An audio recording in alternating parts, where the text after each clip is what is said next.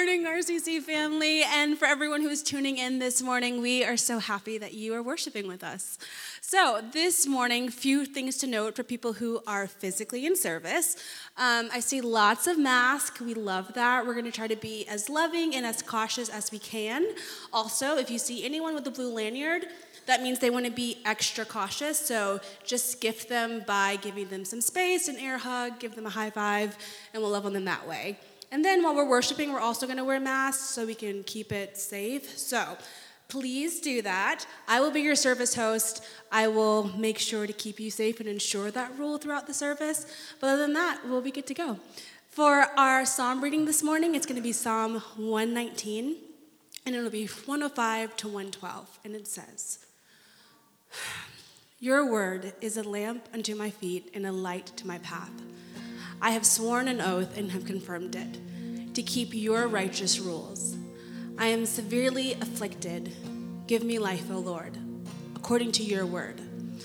Accept my free will offering of praise, O Lord, and teach me your rules. I hold my life in my hand continually, but I do not forget your law. The wicked have laid a snare for me, but I do not stray from your precepts. Your testimonies are my heritage forever, for they are the joy of my heart. I incline my heart to perform your statutes forever, to the end." And so, God, this morning, we just pray the same prayer of David, that you bind our heart to your will. Lord, we pray that you stir up in us a desire and a craving to be merciful and just and kind, to follow where you lead and to trust that you are a God that is the light and the lamp and the path. Lord, we thank you that you are a God that is all about the process and the journey. We thank you that you're not waiting for us at the end of the line and that we're meant to walk this journey alone, but that you are a God that is there for every single step. And so this morning, Lord, we just invite your presence into the homes of people who are watching, into the hearts and to the people who are in this room. We thank you for being the God that you are. We silence everything in our mind. We lay it all down. We give it to you. And we choose this morning to be fully focused and fully present on what you're doing. And we love you because you are a God who is always up to something. And in your holy name we pray. Amen. Good morning, River City. Whether you're gathering in person or online, happy to see you. Before we transition into prayers of the people, I wanted to share something with you that I felt like is from the Lord and for our community. As I was studying and reading the stories of suffering and depravity and chaos around the world, I was struck with the reality that we are the first generation to have to figure out how to hold space for our own suffering and also be hopefully very aware of the sufferings around the world. And that's a very hard thing to navigate and to trust and to understand that somehow in God's infinite kindness and love that he holds space and value for my own individual personal suffering, but also holds space and care and love for the suffering of people around the world. It feels heavy and it feels like a lot.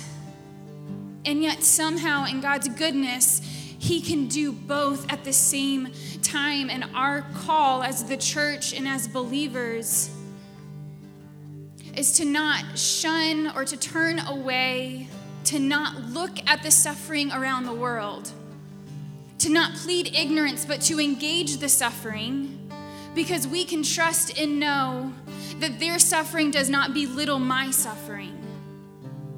That God is a loving Father who holds space for both. And so as we go into prayers of the people, I ask that as a community that we would begin to take steps towards acknowledging and engaging the sufferings around the world, while also acknowledging and engaging the sufferings that are deep within us and ourselves and in our homes and our communities. The social justice movement that's happening in America is necessary and hard, and it is a fight worth fighting also. In Eritrea, it's the sixth worst country in the world to live in as a Christian. Both of those in the kingdom of God hold equal space and equal value, and we get to partner with God in prayer and intercession as the church. So I'm going to pray for people around the world and also pray for the people in our body, knowing that our God is so good that he can hold all of it. For the universal church, its members, and its mission. We pray for the Christians in Iraq as the number of Christians begin to dwindle through government movements and religious movements begin to take over. Christians begin to dwindle in number. So God, we pray now in Smyrna, Georgia, for the Christians and the believers in Iraq. Would their faith be encouraged and spurred on because of our prayers through the Spirit that we are praying in this room corporately? God, we pray that an influx of your name and your love would come through in Iraq. God, that your name would be made more famous, that your love would transcend hearts and laws and religion. God, would you come mightily? Would you send hope and comfort to those believers? Give them the ability to persevere, that their faith would have a long suffering, to endure and to fight the good fight. God, we pray for the 5 South Africans that were killed in a hostage situation in a church. This place that was meant to be a refuge and a safe place, and ended up one morning being one that led to multiple arrests and injuries and death. God, would you bring healing and restoration and reconciliation to the church in South Africa? Would our hearts be burdened for those who've endured trauma, that we would partner with them in prayer and say, there is hope, that more and better is to come. We pray for the world and all those in it. We pray for the protests in Mali with so much government unrest. God, would you give them a pathway in the government to bring about peace for the people of Mali, that the people would feel heard and seen and known by their government, that you would give wisdom to the government leaders, that you would create partners where there are not partners. Would you open doors to build positive relationships both in the government and with its people? We pray for the welfare of Smyrna and Cobb County.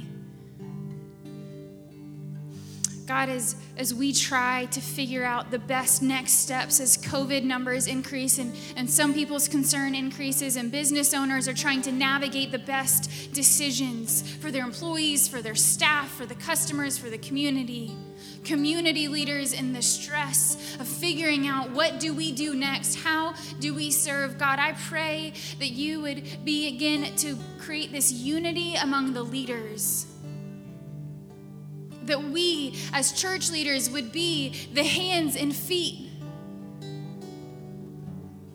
to love our community well through food and through clothing. Be with our school board members, our superintendents all across the state of Georgia as they're having to make hard decisions where not everybody is pleased. God, would you provide resources to the families that do not have resources? Provide wisdom for the board of directors, for the superintendents, that we would have grace and kindness towards one another, that we are all doing the very best that we can. And may we first receive that from you, and may we give it to our brothers and sisters. Be with us individually as we suffer.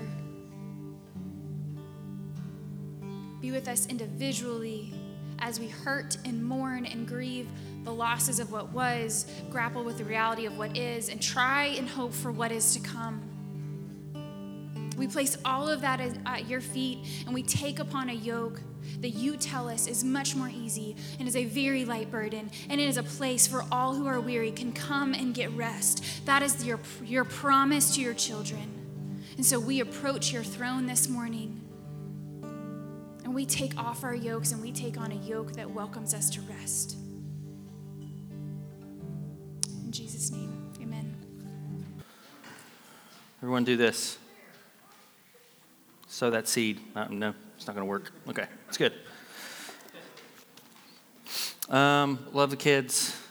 It's such an odd thing for them, but I love that kids can be in the services. That to me is a gift.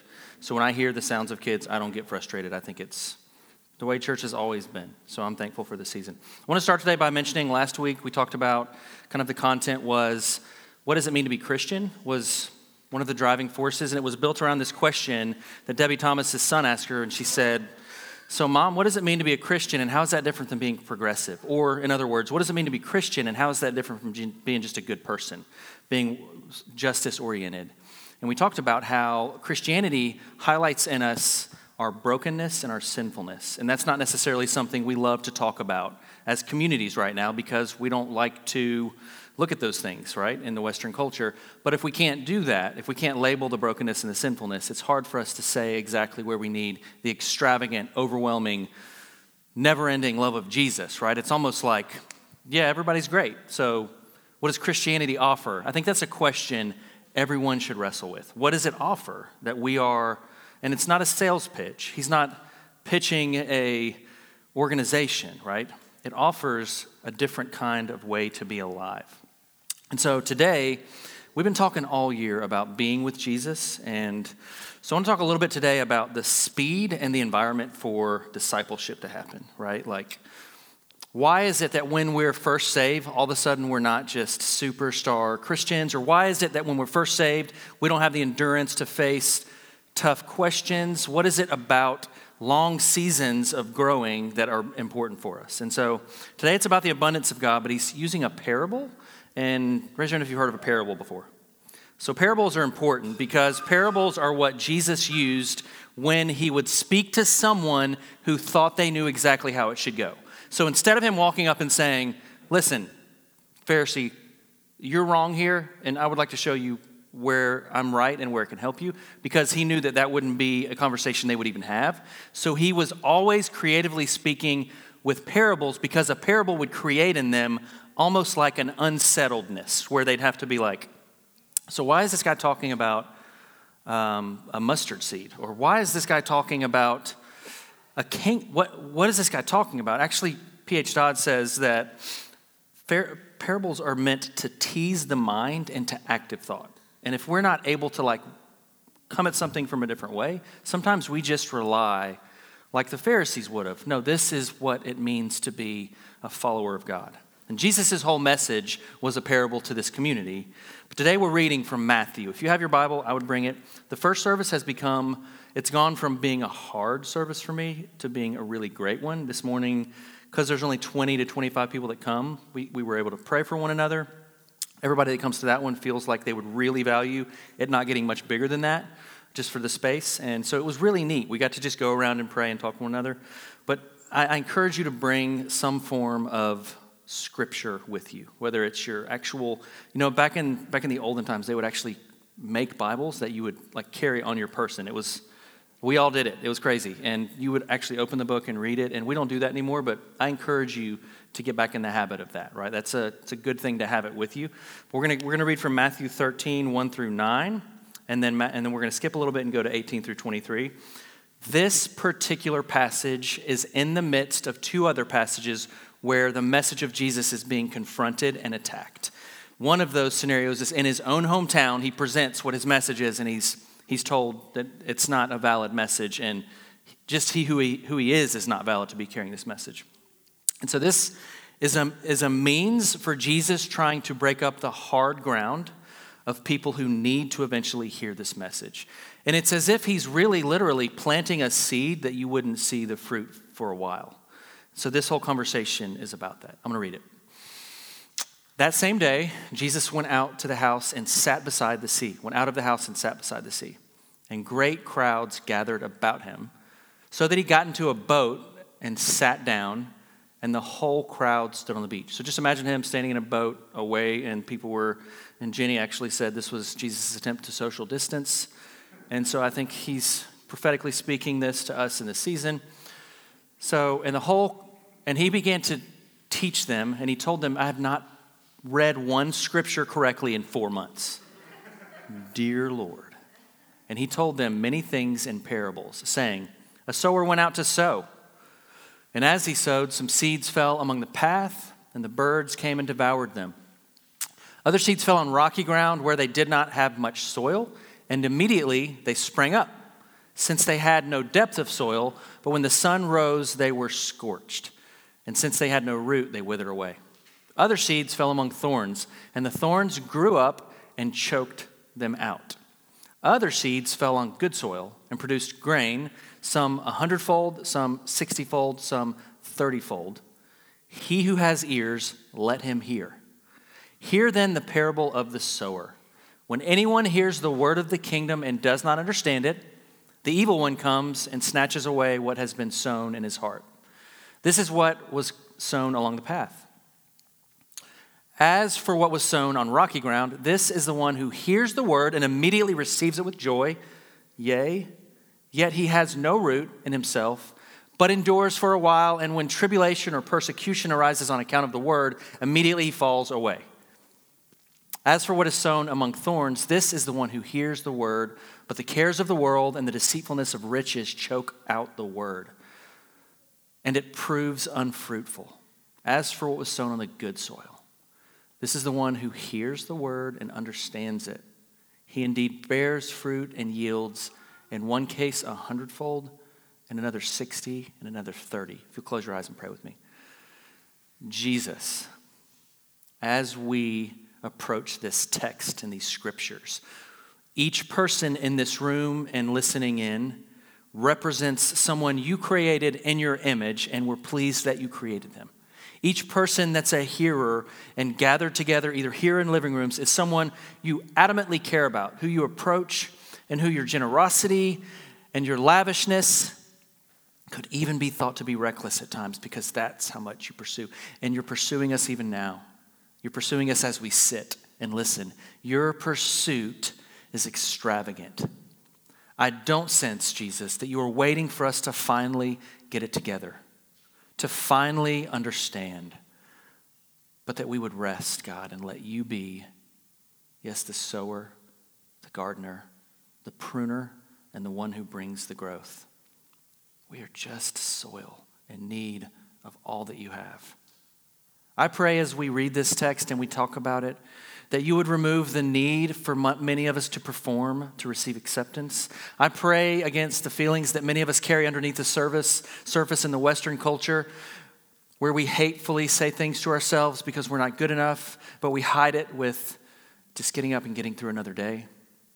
I speak to those in this room and listening in who are so certain that they are so hard in ground that they can never be reached by Jesus, and just being at church or talking about scripture is just going through the motions because you got to do it. I pray that you would shake those grounds, God, but that you would produce in us things that could never be done without.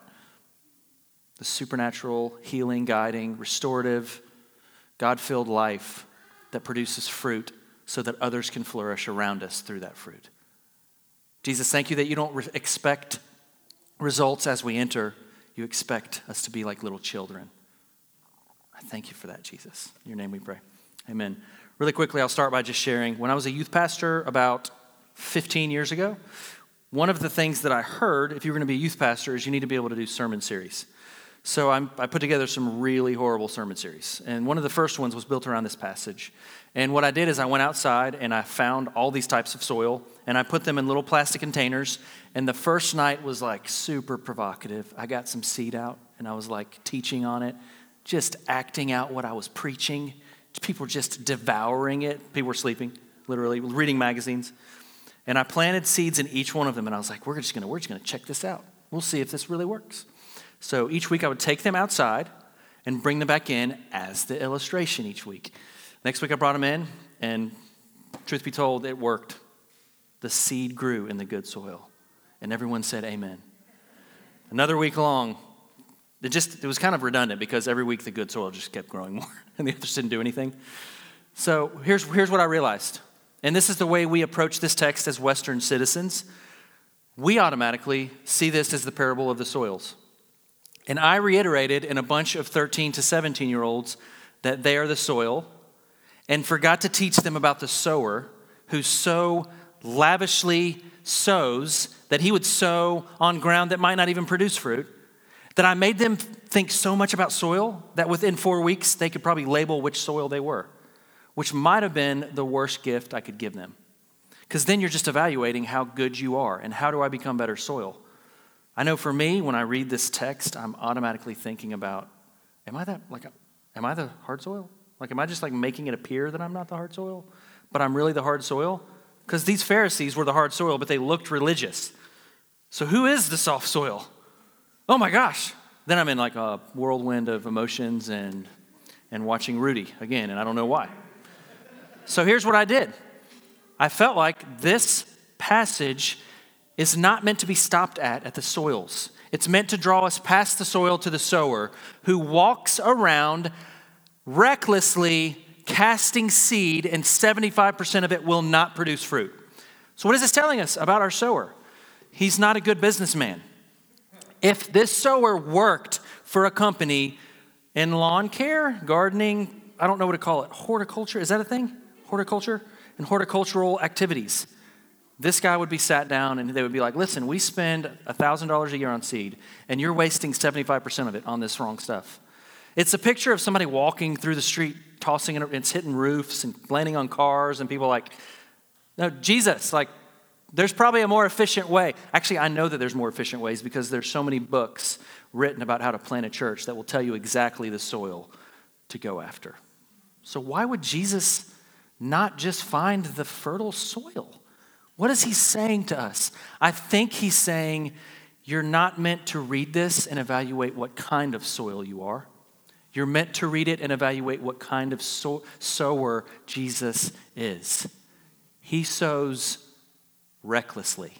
And that's reckless to waste 75% of what's given. So, soils we exclude and that we would exclude. I just have a story about when I was a youth pastor, and I don't think anybody in this room was in that youth ministry. You guys were in the next one. Thank you for being there. That was great. So we went to New York City. We would do a mission trip a year. We would take 50 or 60 kids, horrifying, especially getting on and off subways. Literally one of the scariest things. No, I think you guys were at this one. This was your group. Yes. Yeah. Okay. So we went to New York, and we would block off sections of streets, and they would just let us, and we would be in like Queens or Harlem or wherever. And I think this was in Queens, and I think you were there this one, actually, you guys. So we decided I'm going to get on mic, and I'm going to go big, and like, I'm just going to make it big. And people like, I would say thousands, probably more like 60 or 70 people, but like tens of thousands of people came, it felt like. So we were doing our thing, music's playing, people are dancing, these guys are doing some kind of like good but cheesy skit, and it's working, and this kid like is destroying people, walking around, kicking people, hurting people, stealing stuff from people, saying mean things, other kids are walking away crying, and this was not something that I would normally do. It was not something that I had planned, but something in me was like, you need to go like figure out a way to love this kid. And I was like, okay. And I felt like, I'm not sure if any of you have experienced this, where you sense that God is motivating you into something that you literally can't take credit for. That's what this felt like. I walked over to him and I was like, hey buddy, don't know your name, but I'm really looking for an assistant today. to help me maybe speak on the mic some, maybe just help organize some dancing stuff. It's an important role. And the switch in this kid was instant. Like, he was not only switched, he was the best helper in the whole group, including our youth kids. And at the end, we did this video. And when we were recording the video, we asked him, share, how he experienced the day. And his mom was with him. His mom was like, tell him. And he was like, okay. And he was like, well, a couple weeks ago, my daddy was in prison and he was killed. And so this was this person who I would have been like, this is definitely somebody who we shouldn't. We don't know what will happen. And I kind of think when people are saying to Jesus, like, you probably shouldn't sow this way, he's like, what could happen? What could happen if we were lavish with the gospel? Like, what could possibly happen if we just stopped reading books about where to be fertile for the kingdom and we just decided to live this gospel in ways that people we've decided won't receive it could? Right? What if it is that good that this guy, right? What if my biggest mistake for this group of kids in youth ministry was to make them feel like they were the hard soil? Which I think happened. So if any of you are listening, for all 7 listeners today across the globe, please reach out to me. I'd love to pray with you. What if though, and I know, I'm not saying what if, I know that message for them made them probably think. Because kids are kids, right? Instead of me talking about the home environment that they didn't get where they would be nurtured and loved by a mother and father, or why they're being abused is creating this thing in them and responding, and here's the fruit. It looks like it's hard ground, but there's this broken kid. I maybe showed people, I am that soil. You talked about it for 4 weeks. I'm that hard soil because I don't feel Jesus at all. But what if the message is the sower is able over and above and will always be generous? He's always sowing. He will always be generous. Even if you've decided the gospel isn't real or for you and you just like to deconstruct and I don't get it, he's still going to be sowing towards your life. Continually, fervently, ever present, he will continue. Always just with a hope. Maybe it'll just fall through a crack. Heck, I've been to my parents' house, have this thing on their roof that's growing. There's literally a grass thing growing on their roof. It's growing, right? Like, he knows where that will happen. He doesn't know necessarily what soil will take, but he's always casting seeds. He's always sowing. And when the seed has landed, guys, listen to this. When the seed lands, it doesn't look like fruit. It just looks like the same ground, right? Like, I actually heard a message the other day that I will never forget, that a burial and a planting look exactly the same. Go to both sites. The same kind of thing is happening, but one thing will flourish. God is planting seed always. When it's planted, the invitation is there. The invitation to discipleship and to be with Jesus so that he can foster what needs to grow. You cannot produce it on your own. You will not be able to make yourself better ground. You will not be able to make yourself a better disciple. It is still his job. It will always be his job. That does not mean it's sloppy grace and you're just like, whatever, I'm just going to do whatever I want. Let's just do this, It's not that. It's not the idea that you get the grace and then you're peace out until you're in eternity. The idea is that you get the grace. It's so lavish. It lands. It's fostered by the Spirit of God because you have committed your life to God. Not to religion, but to creating space to be formed. And we can decide if we would like to be formed or not. It's his job. Can you pull up these passages really quick? There's just a of scripture we're going to just throw at you. Galatians 3:1-3. Oh, foolish Galatians, who has bewitched you? It was before your eyes that Jesus Christ was publicly portrayed as crucified. Let me ask you only this. Did you receive the Spirit by works of the law or by hearing, same as this passage, and faith? Are you foolish? Having begun by the Spirit, having started as a gift, are you now being perfected by the flesh? Are you now being perfected by you? Next one. So neither he who plants nor who waters is anything, but only God who gives the growth. Lastly, one of my favorites.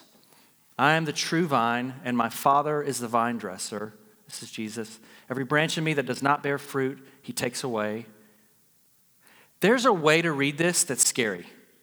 I'm going to ask that Jesus would allow that to not happen, because this is a beautiful text meant to woo you into the kind of love, right? The kind that's like, I feel broken, but if you were to prune me, I know you'd bring health. Please do it. Every branch in me that does not bear fruit, he takes away, and every branch that does bear fruit, he prunes that it may bear more fruit.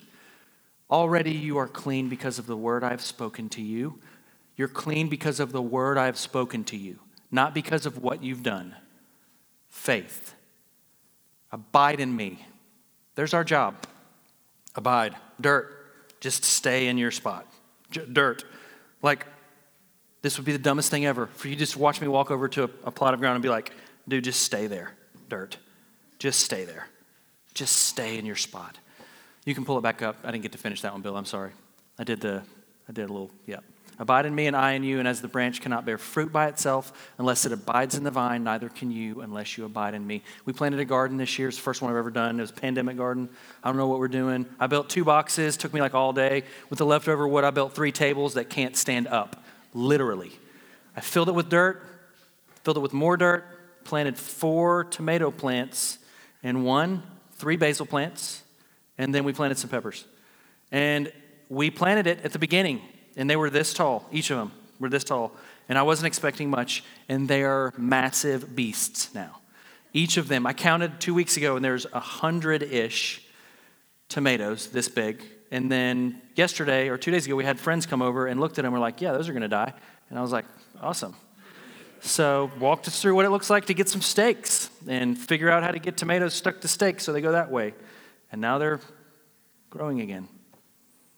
Things that are in the right soil will grow, right? It's not hard.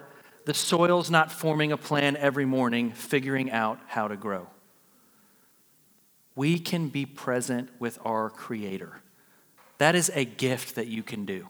You can be present, and in that soil, He can sow, garden, prune, cause the growth, and yes, it will get to a spot where it flourishes. The key to this parable is that 25% of what is sown turns into a harvest that would literally freak a family out.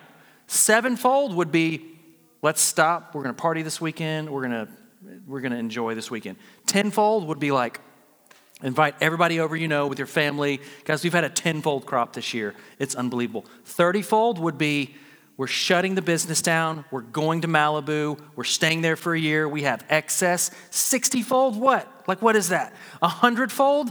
The point of this is that He's such a good sower that it's going to find soil, it's going to grow, and celebrate it when it happens, right? This passage today, in the middle of a pandemic and racial tension and all of it, is a reminder that our God is so extravagantly abundant. We can rest in that. Even if we see 75% of what's happening dying, He will be faithful. It will come. He is going to produce fruit. For all who have ears, let him hear.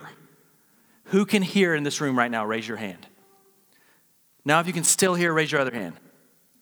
Now just do a little bit of this. Sorry, guys, at home. So, Becca, you can come up. I'm doing a little different. So I love first service because it feels like I've gotten to the spot now where I don't care that our whole body's not together. I valued 20 to 25 people, and we got to pray for one another, and this person said an encouraging word to this person.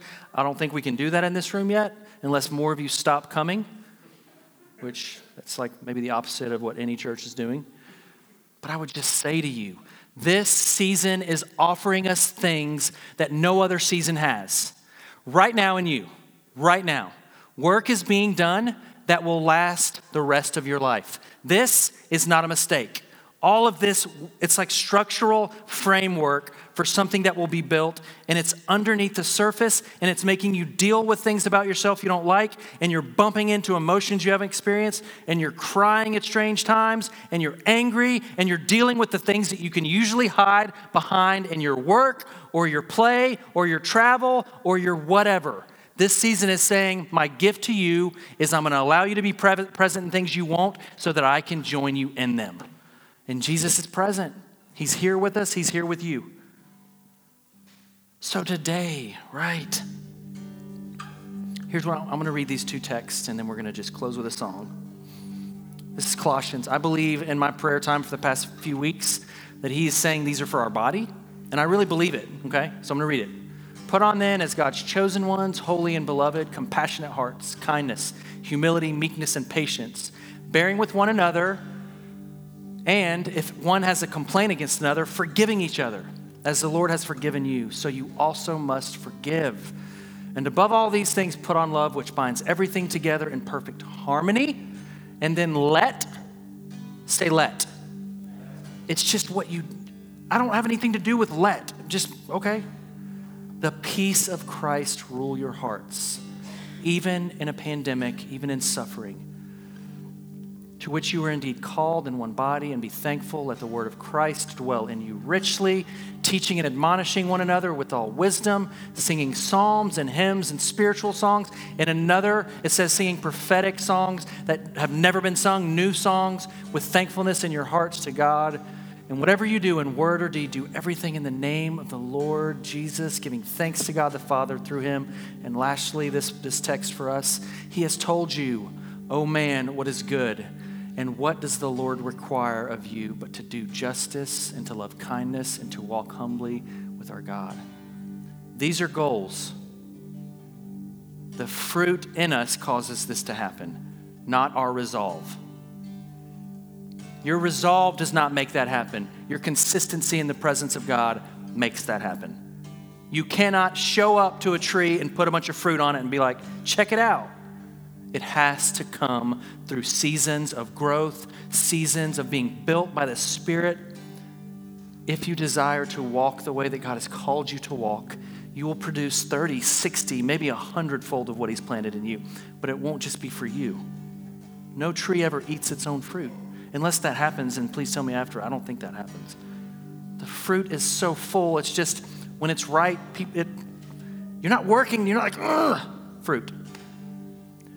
Jesus produces, it's all him. Even the invitation you feel to come to Jesus is the Spirit of God drawing you. You can't even take credit for that. Even your ability to sit and be like, forgive me, the Spirit is drawing you there. It's all God. It's all God. So performance is his as well.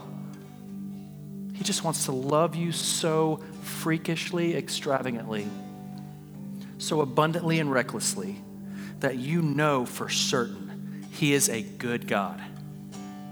He will come through.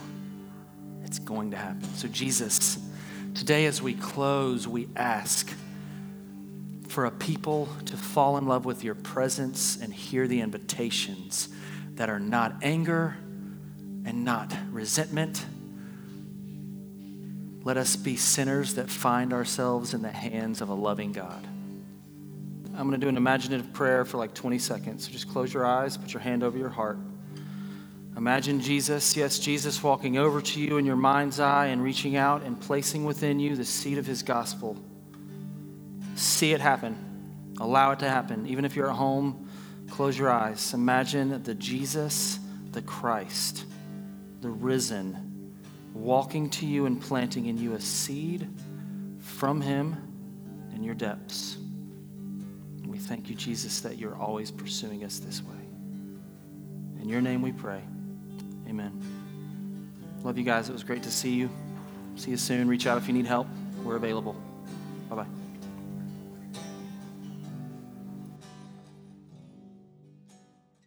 Thank you again for joining us today, and please visit our website at rivercitysmyrna.com.